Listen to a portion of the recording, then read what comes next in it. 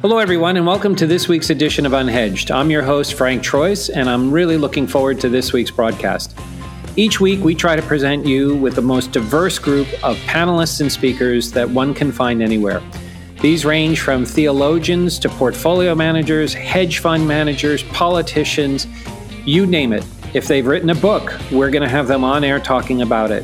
And by the way, we're not going to follow a scripted, organized discussion, but rather have a free-form discussion so that we can talk about the things that are top of mind and, more importantly, ask the questions that you would probably have asked yourself. Feel free to recommend the show to friends and colleagues, and with that, let's get on with this week's edition of Unhedged. Today's broadcast is brought to you today by Oracle. Oracle helps customers develop roadmaps, migrate to the cloud, and take advantage of emerging technologies from any point. These include new cloud deployments, on-prem environments, and hybrid implementations. Oracle's approach makes it easy for companies to get started in the cloud and even easier to expand as business grows. For more information, go to sohocap.com/unhedged, and we can provide free cloud credits to our listeners. Good morning, everybody. Welcome back again to this week's edition of Unhedged in a pandemic, COVID-filled world. And today's broadcast is actually mask-free, and we are implementing safe distancing. Norman, I think you and I, from a safe distancing perspective, how far apart are we now? About 2,500 miles, 4,000 miles apart? We've got to be about 3,000 miles apart. So I think that's a good distance. I think we've followed the protocol there. And I want to, for our listeners, I want to say again that all the podcasts that we've had and the fellows that we've talked to, male and female alike, Norman, I've always looked forward to our conversations, not the least of which is we can respectfully disagree, and with that, I'd be remiss if, as a friend and peer and professional colleague, if I didn't say to you, there's never been a conversation that we've had where I later don't come back to 2 or 3 points and find myself Googling them or researching them and saying, darn it, he was correct. And he was absolutely right in what he was saying. And for our listeners, Norman, why don't you give them a quick, I never do you justice, and I'm going to put you on the spot because I think you're a little too humble sometimes. What's the best way for folks to get their arms around who you are and go forward, why they should seriously consider listening to you a little bit more? But what's your 9-to-5 gig for our listeners? Yeah, so my 9-to-5 gig, I am the chief investment officer for private banking for a Swiss private bank called Union Bancaire Privée. It is a large family-owned bank here in Switzerland. But I think if you look back, the bulk of my career began in Asia. During the Asian crisis. I'm American by birth and have now spent just about 8 years here in Europe. And so one of the things I like to tell people, it is not only experience in different regions of the world, but being able to really draw and relate those experiences together and realizing that the old saying that history doesn't repeat itself, but it often rhymes, really does make sense. And so that's what I like to do. I like to tie it all together and see what's repeating. That's great. And and why don't we, all the jokes and sarcasm that we're throwing out there relative to COVID. Let me kick this off with a quote that I haven't, and actually came up today in the lunch we were talking about earlier. I was very fortunate earlier to have lunch with the Argentinian ambassador to Singapore. And we were talking today, and we were talking about just the sheer amount of money and, stimulus that's being created in these systems. And there was one fellow there who I have to keep nameless, runs a big fixed income shop. And I asked him the same question that Jeffrey Gundlach has been saying, which is, he said, in today's environment, when you look at what the Treasury and Fed are doing to stimulate the economy, i.e. just printing money in whatever form we want to call it. And he asked the interesting question. He said, why do we even need taxes? We have low rates, the ability to print whatever we need. And so, kind of using that tongue-in-cheek question to you to start, but behind that, Norman, how many bullets do we have left in the gun relative to COVID? Because my fear is Singapore effectively gave a 3-month bridge loan to everybody here, and with a view that, hey, we're going to go through this 3-month lockdown pretty hard. But you and I as Americans, especially, you're in Switzerland, I'm here in Singapore. how many bullets does the U.S. have? And could this go on in perpetuity? And if it's not, when, and I hate using the expression, when's the fat lady going to sing here? And to Gunlock's point, how many of these assumptions about society are we going to keep holding true to, like taxation and everything else? But when does this end? Or when do we really have to start having a harder conversation about what we need to do? So if we're honest about it, to your question of how many bullets are left in the gun, the one bullet that hasn't yet been fired is debt forgiveness. Whether we're talking about the Greeks in Europe, whether we're talking about the Chinese or the Japanese and extending and pretending the debt. As you rightly point out, what is happening right now is we're basically telling people, you don't have to pay, we'll give you another 3 months, we'll give you another 6 months. But all that's doing is compounding the debt. And really what we have yet to accept is that at its core, this is not a liquidity problem. This is a solvency problem. There's too much debt, and there's not enough income to pay for it. Mm-hmm. And so when does this come to bear? I think it comes to bear fairly soon, because as we're seeing, you're going to have a lot of these in the U.S. in particular, a lot of these these mortgage forgiveness holidays expire. And I think that's why we've seen with the bank earnings in the last couple of days, they're basically getting ready because a lot of this stuff is going bad. Mm-hmm. And along that, because prior to our call here, we were again talking about the lunch where, now at a sovereign level, the ambassador was kind enough to go into detail. But I mean, Argentina's in serious trouble. Other South American countries are now in trouble. So on the debt forgiveness side, and again, it's kind of ironic given where rates are. So the irony is, like, if you were to refinance, this is probably the best time to do it. Is that really viable? And if it is, who's going to kickstart that process? At the end of the day, is it the U.S. doing it, or is it a group of countries doing it? How does that possibly begin? Yeah, look, at its core, if you look around the world, the bulk of the debt outstanding, whether it's internationally or in the U.S., is U.S. dollar denominated debt. And so at its core, the U.S. probably needs to be at the center of that forgiveness exercise. It will need to have, obviously, the Chinese, the Europeans, the Japanese, the IMF, et cetera, involved. But I think the challenge with that going forward is it then becomes more of a political rather than an economic question. And so are the Americans happy to forgive the debt of an ally? Probably. Are they less inclined to forgive the debt of somebody who has policies that they disagree with? Probably. And I think we've seen this in the case of how, for example, IMF policies have been implemented in the past. The U.S. Controls the IMF, and so they make it easy or hard for people to get access. And so I think that will come into play as we go into the next phase of this in the future. And are we really shifting gears here slightly? There's parallel discussions from a policy standpoint regarding what people have called face mask diplomacy, where China really made a very, very overt global push in terms of relief, a relief effort around COVID. And the subtlety behind that is obviously they've made, and we can again expand on this later, but they've obviously made some significant moves relative to Hong Kong. They're talking a little bit louder about a digital currency and moving away from that dollar dependency. Along that theme of the sheer amount of dollar denominated debt that's there, do you have a sense that the world now is looking at the U.S. as the problem and saying, hey, we need to move away from this? Or, does the rest of the world right now just have bigger fish to fry and, we're really not going to worry about dollar sovereignty? We can kick the can down the road in terms of that discussion, another decade or so. I mean, what really do you think their focus would be? Look, I think there's two pieces to the puzzle. I think the underlying infrastructure of the global economy was really designed for an era long past, if you like. And it was designed for, let's call it the post-war era, where the U.S. Was effectively helping the Europeans rebuild, helping the world recover, and then we transitioned into the Cold War.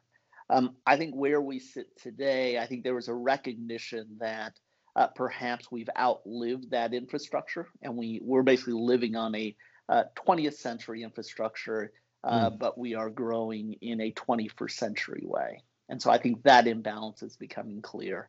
I think the second piece of that puzzle has to do with, again, leadership. And I think it's fair to say the U.S. has ceded its leadership role in the world. I think the Europeans clearly have stepped away over the last 3 years from the United States. Obviously, there's been conflict with the Chinese directly. And so from that perspective, that has compounded this problem of a weak foundation, that you haven't had a global leadership that has been able to, one, recognize that, and then try and transition to something more stable. And so is this a function of a new, for lack of a better expression, is this a function of a new Bretton Woods summit? Yeah, look, I mean, that's a conversation that I've been having with different people about what happens, let's say, in 2021. I think it's pretty clear if the current administration wins a second term. I'm not sure that conversation takes place. But I suspect that if Joe Biden takes the presidency in January, one of the things that has to take place, at least among, let's say, Western allies, is a conversation of how do we work together going forward. Because I'm sure the Europeans, the Germans in particular, will say, look, we can't go back to where we were 4 years ago. And so what does this new relationship look like? And I suspect the same conversation will need to take place with the Chinese about, it's clear, we won't go back to what the last 3 years have been, but we also won't go back to where we were 4 or 5 years ago. And so what is the new landscape? And so I do think that, a new kind of Bretton Woods, a reset of the global system is likely on the cards over the next few years. Well, what would you see as the core tenets underpinning that? So if you were chair of that summit, what would be the 2 to 3 high priority items you would say, gentlemen, these are the things we need to start discussing now? Yeah, look, I think that, if I focus it on 3 things, if you look over the last few years, how the U.S. has exercised power, I think these are the areas where, if I'm the Europeans, if I'm the Chinese in particular, I probably want a bit clearer boundaries about how this is going to work. And one is effectively the U.S. dollar system. The U.S. obviously uses the SWIFT system as a tool to punish nations. I suspect the way we will begin to migrate is something that I think everybody was afraid of when it was Facebook doing it. But I suspect some sort of, let's call it, global basket currency, a la the IMF basket. I think the second piece of the puzzle is the global trade picture. I think the thing, while most people internationally are aghast at how, if you like, the trade war was prosecuted, I think it was very interesting if you talk to people with closed doors. I don't think anybody really disagreed that the trade system was imbalanced and favored China, and China took full advantage of it. Mm-hmm. They were happy in that sense that the U.S. was, if you like, beginning the conversation. They weren't happy with the way they were beginning the conversation. So I think that dynamic certainly has to take place, basically a rediscussion of how global trade takes place. And I think the third piece of the puzzle has to be with regards to the global digital economy. There's obviously a discussion taking place about digital taxes here in Europe. There's discussion of digital currency, how that works. And in that, I would also wrap up this whole cyber discussion whether if these are cyber attacks or not, it is quite remarkable what we've been seeing in Iran over the last couple of weeks. Just coincidentally, things keep blowing up, and who that is and how that's being done. I do think it highlights the asymmetric risks of some of these attacks, and so there need to be rules of the game, if you like. And let you said a lot there, which is fantastic, and you did it as 3 points, which I think is terrific. And let's have some fun with that and unpack it. So if I go to your earlier point, and forgive me, I'm going to oversimplify it. It's almost as if, it's kind of similar to the Catholic sacrament of confession, where the U.S. has violated the confidentiality. So in other words, we've to your point, we've used these systems which were supposed to be neutral in a very punitive manner, and as some folks have said, the U.S. to a certain extent has almost weaponized the dollar, where the working assumption was that they were never going to do that, or they wouldn't do that. And can the U.S. walk that back? And is it worth and I'm oversimplifying this, but do the states just simply throw Trump under the bus and say, look, we had a madman sitting in the chair for 4 years, and we're now going to go back to a principled approach to truly being, the market mechanism and a good steward? Or is the horse so far out of the barn that folks are saying, hey, look, if you had one lunatic sitting in the chair, there's nothing stopping a second one from coming in there, and we need more controls around this to safeguard it?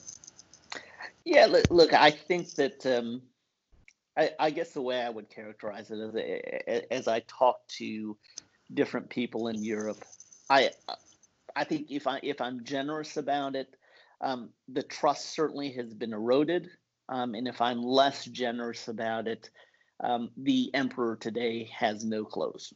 And so I think this, if you like, this image of America post World War II, guardian of the liberal democracies. One, I think generationally, certainly on the continent, we've outgrown that. There's a generation that just does not know America as that.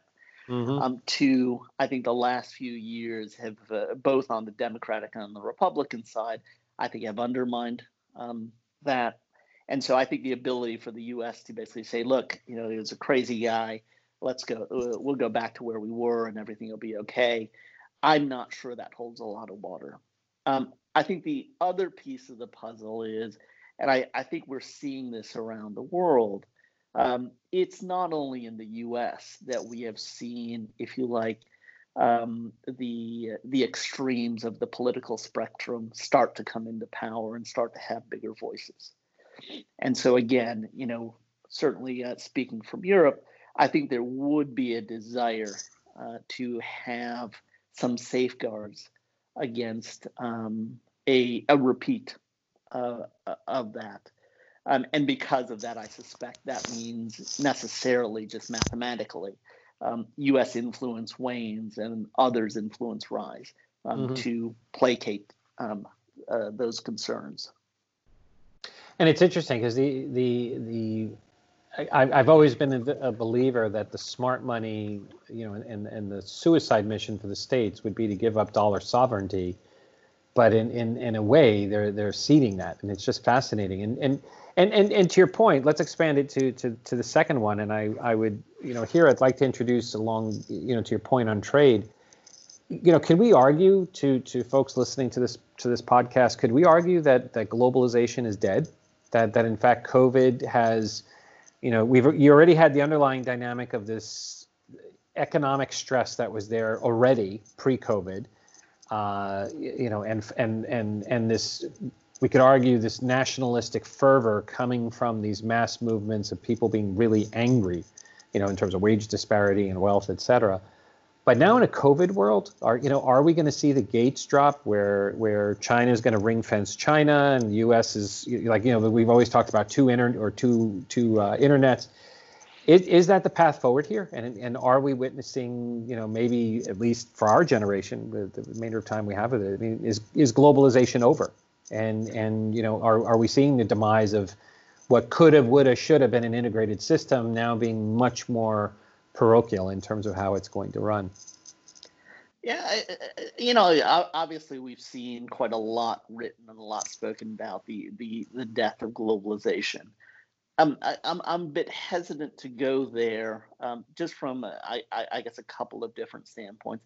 I think what we're talking about is we've probably reached the limits of globalization, and the trade-offs one is willing to make. And that in particular is with regards to what I'm going to call the manufacturing supply chains. I think as we go forward, like, you can't really move natural resources. And so the coal is where the coal is, the oil is where the oil is, the nickel is where the nickel is.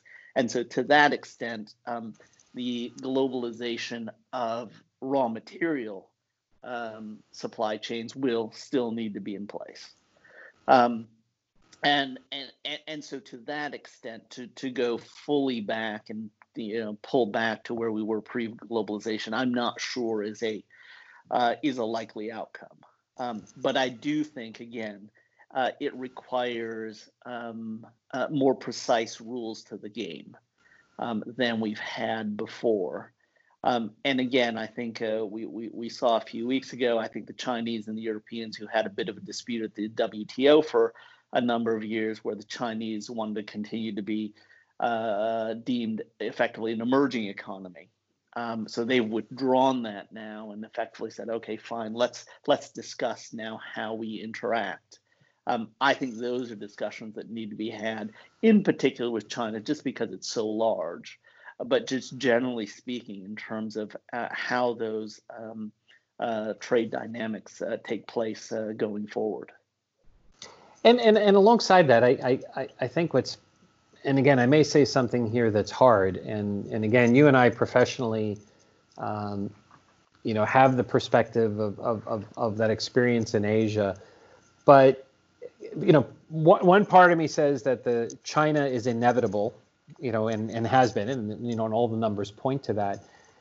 But one of the interesting anomalies to this, especially watching what's been happening with COVID, is also seeing that there's almost like a hypocritical opinion regarding China, where folks are saying, yeah, it's a wonderful economy and we'd love to have market penetration, but on the other, they like, especially with some of the countries here in Southeast Asia, there's still a lot of animosity and lack of trust with China. And I was talking with one colleague, and he's like, look, it really doesn't matter where they go with their economy, because at the end of the day, people simply won't trust them. We're just not there yet. And his view is that at the end of the day, the Western nations, he was actually espousing, which I thought was interesting, Angela Merkel, as is now being the only world leader who could take the moral high ground and potentially lead through this.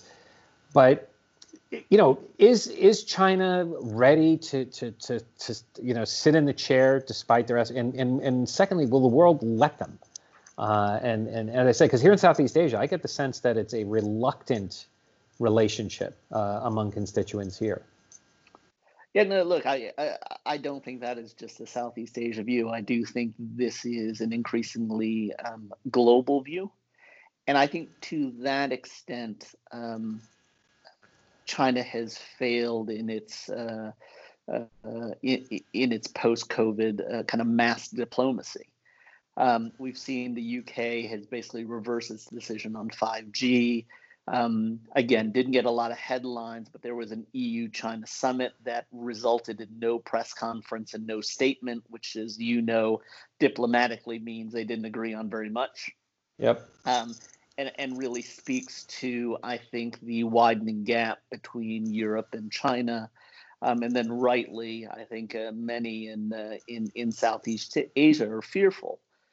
Just because of the size and the ability to project power in that region. And so I do think that is in place right now. And I think the challenge, and what China essentially has triggered with some of the decisions I would say they've made in the last few months, has been you are starting to coalesce an informal coalition to try and push back. And I do think Europe is starting to put together that type of that type of plan, that type of policy. I think the big challenge would be, again, if you get a Biden presidency and Biden comes hat in hand to Europe and says, okay, look, we're sorry, we realize we made a mistake. How do we make it right? There is the possibility the Europeans, the Japanese, and the Americans come together, and that's a big enough group to sit down and say to the Chinese, look, we need to talk and we need to have a very serious discussion. And in a way, you and I love it when we get together, and sometimes I love, we go back to that old quote by Kissinger, where Kissinger used to say, there's no such thing as a coincidence in the Middle East. And as let's migrate the discussion slightly westward here from Singapore, and if I could stop for the time being, and I do want to go to Africa and the Middle East, but to a certain extent, couldn't you and I make the argument that the Western powers have made that decision and have acted on it? I mean, one of the things that I think was the press is not talking about, and I'm still surprised at how oversimplified their view of it is. But on the one hand, you have Ambani with Jio in India, who just raised a ton of money from basically a who's who of Western corporates and PE firms. And I love the way one PE general partner phrased it to me, where he goes, look, Ambani at the end of the day is the public-private personification of Xi Jinping in India. He is the Indian economy. And then alongside that, the irony that all of a sudden there's these border skirmishes, at Kashmir between the Chinese and the Indians regarding, the military and now the Chinese are building apparently roads and infrastructure along that boundary. I mean, could we argue that the West has said, okay, enough of this? And meanwhile, you have Ambani saying, great, you can own the IP, you can own the data, we'll drop the gates, come on in. So you've got Facebook coming in, you've got Vista coming in. And it was interesting, just in the past 48 hours, you've had Google, make substantial investments in India. And policymakers are now saying, well, maybe that was the move here. Maybe at the end of the day, the West has finally signaled that, look, we need to check in the region, and right now we're going to go with the other, the other economy in the world's biggest democracy. And maybe is India? My question to you is India maybe part of that overt move to say to China, enough, it's not working? Yeah, look, I do think India plays an important role. I think if we just go with Huawei, so the Australians got on board relatively quickly. The UK kind of dithered, but eventually it looks like they're coming on board. The Europeans, again, I think they're going to have the conversation. And so it looked like the Western world was going to be on one end, and the real question for the Chinese was, could they effectively consolidate the emerging world, and they were reaching out because from a commodity perspective to Latin America, and so that really left, if you like, India and Africa as kind of those two big pieces of uncertainty.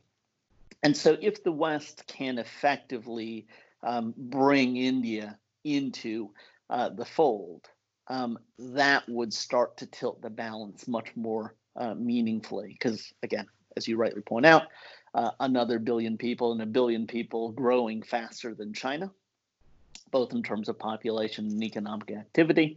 And it would start to create, again, not only a large economic area, but because of that growth profile of India, it would give, I think, the Western economies a little bit more breathing room, because then China couldn't just simply wait them out, if you like. And so I do think it is a very strategic move on the part of certainly India, but then also on the part of Western economies as well, to try and bring them into the fold. It's interesting, and as we move, let's continue that thesis and continue to move west, and as to your point earlier on the Middle East, it really augurs the question, because the other 800-pound gorilla, that the joke is everybody's focused on COVID, but the reality is that the huge thing we're not talking about is global climate change and moving away from carbon-based fuels. And to your point on Iran, what is the Western world's view now, of the region, and are we now in a period where, relative to oil and the move away from that, do we? I mean, I've heard. I don't couch this politically correct, but I've heard Westerners say, we're really not going to need to focus on that as much. So to your point, do we just implement a couple of deterrence moves relative to not allowing them to get the military capability they need? But at the same time, does our focus on the Middle East start to dramatically ratchet down, for the next few decades? Have we finally witnessed that peak oil, for lack of a better term, environment? I'm not sure it does. I think there's a couple things going on at play. I thought it very interesting if you look at the recently concluded OPEC meeting. So they're looking to increase production a bit. They've done a very good job since they cut supply.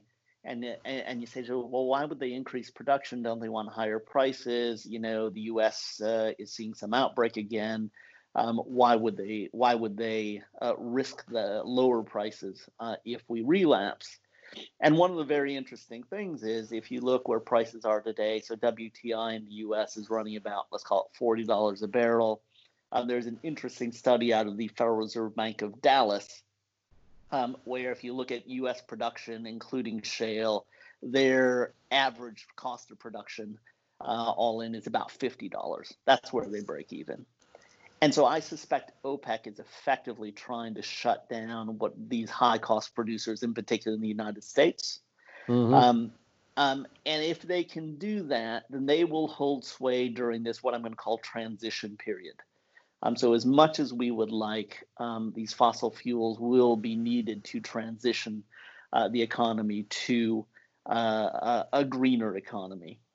And if you're Saudi Arabia, and obviously you want to get the Russians involved as well, just to keep them on side, you want to make sure at least you're kind of overseeing that period. And that's why I think what's happening will be very important in terms of the Gulf during this transition period. Instability in the Gulf, I suspect, will make that transition period bumpy.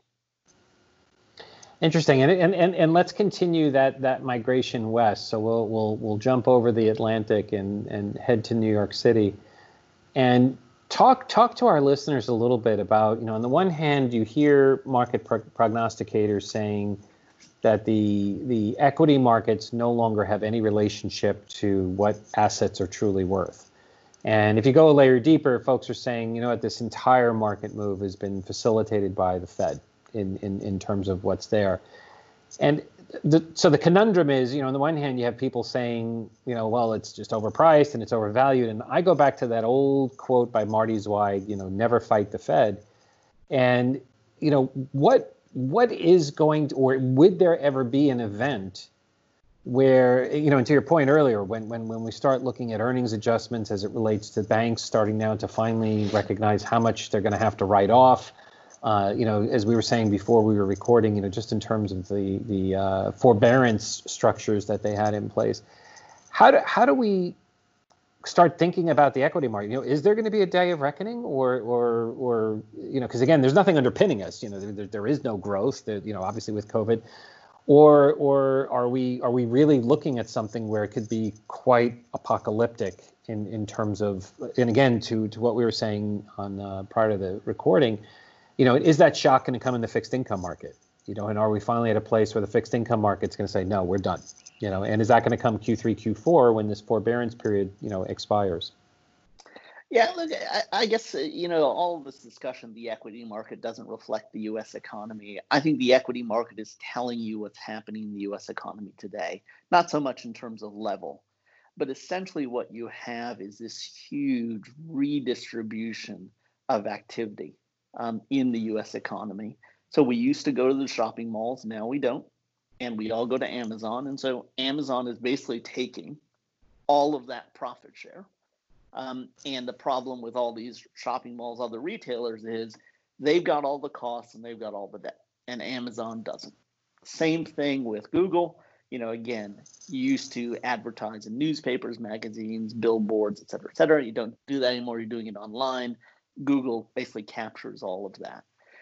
And so it is really just this redistribution of activity and economic activity. It just so happens the redistribution is going to the largest companies in the country and then in the world at this point. And so that's why you see the market doing one thing and the economy doing the other. If you strip out kind of a lot of these names, essentially the market has done nothing.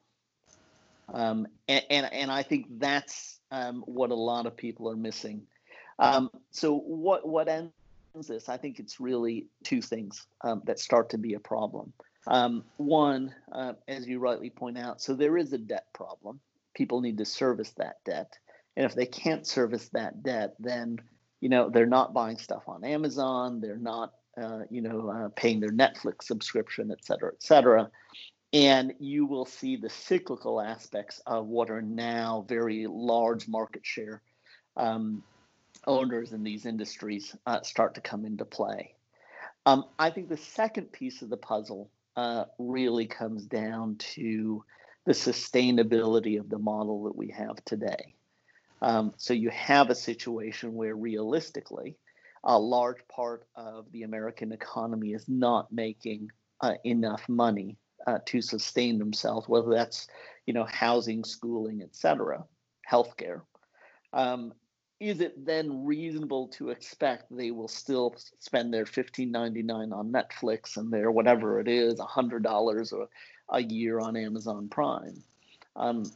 At some point, that starts to break, let alone this issue of will they continue to support the current tax regimes that are in place and how taxes are the tax burden is distributed within the economy.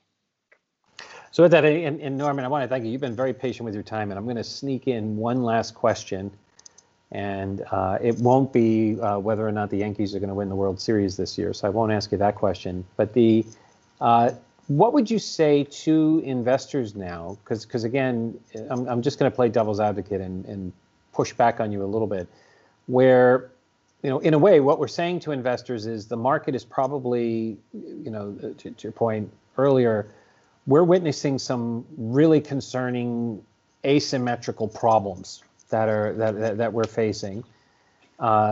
Right now, COVID, especially in the United States, doesn't look like it's under anything resembling a controlled situation.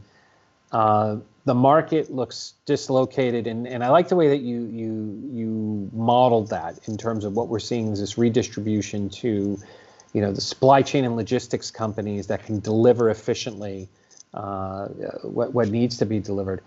But what do we say now to investors? I mean, do we where and how should they be thinking about the world given how negative the aperture is? And again, I'm going to play devil's advocate with you because part of me feels like it would be hard for you and I, to say to investors, hey, this is a good time to buy the market when on the one hand, we could argue it's incredibly expensive, but on the other, going back to the Marty's White quote, you never fight the Fed. So what do you say to investors today, or is there anything you can say to them? Yeah, look, so I'll break it down in terms of how we're approaching it in terms of advice. And I'm going to put it in the context of how I describe it to my mother, because I think a lot of people, okay, I want to buy some Netflix, I want to buy some Amazon, et cetera, and they want to chase. And I've never been a big fan of chasing. Mm-hmm. One of the things that you must realize is COVID has obviously pushed a lot of activity into, let's call it the digital space generally.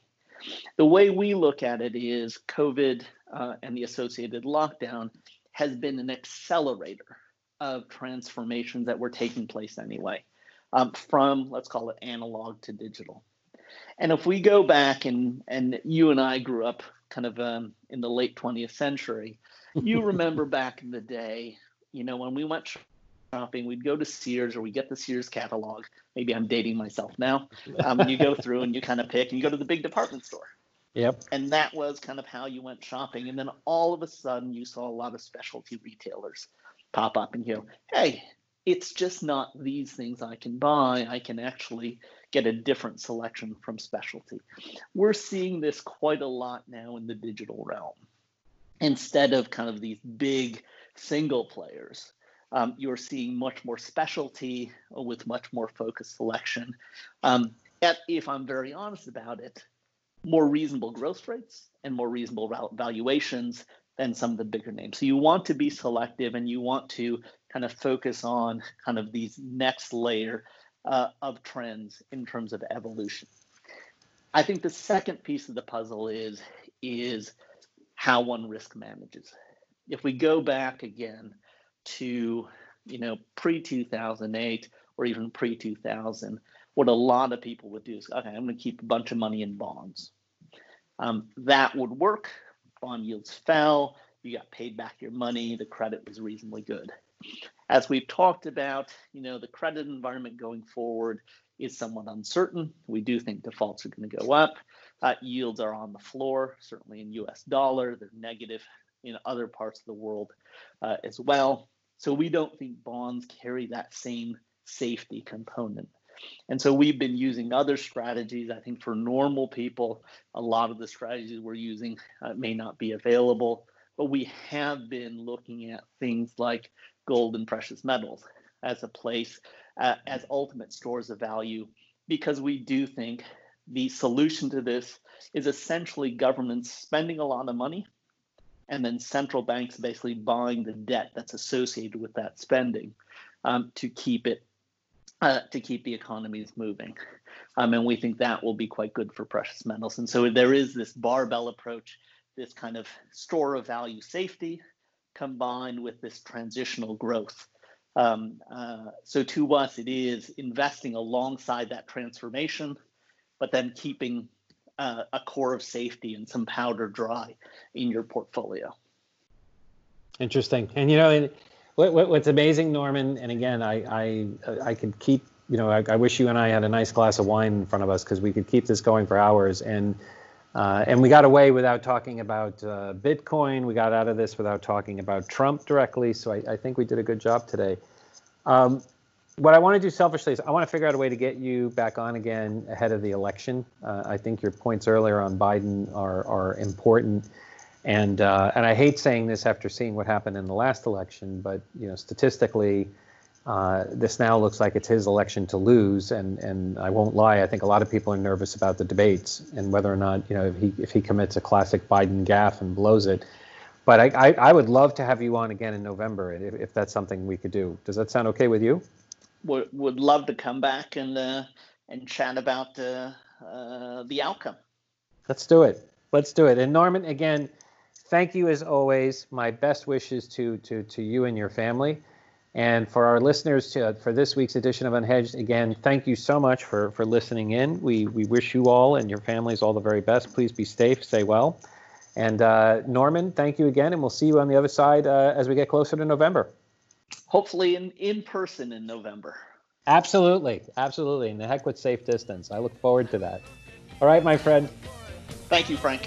Thank you, sir. Take care. Bye-bye.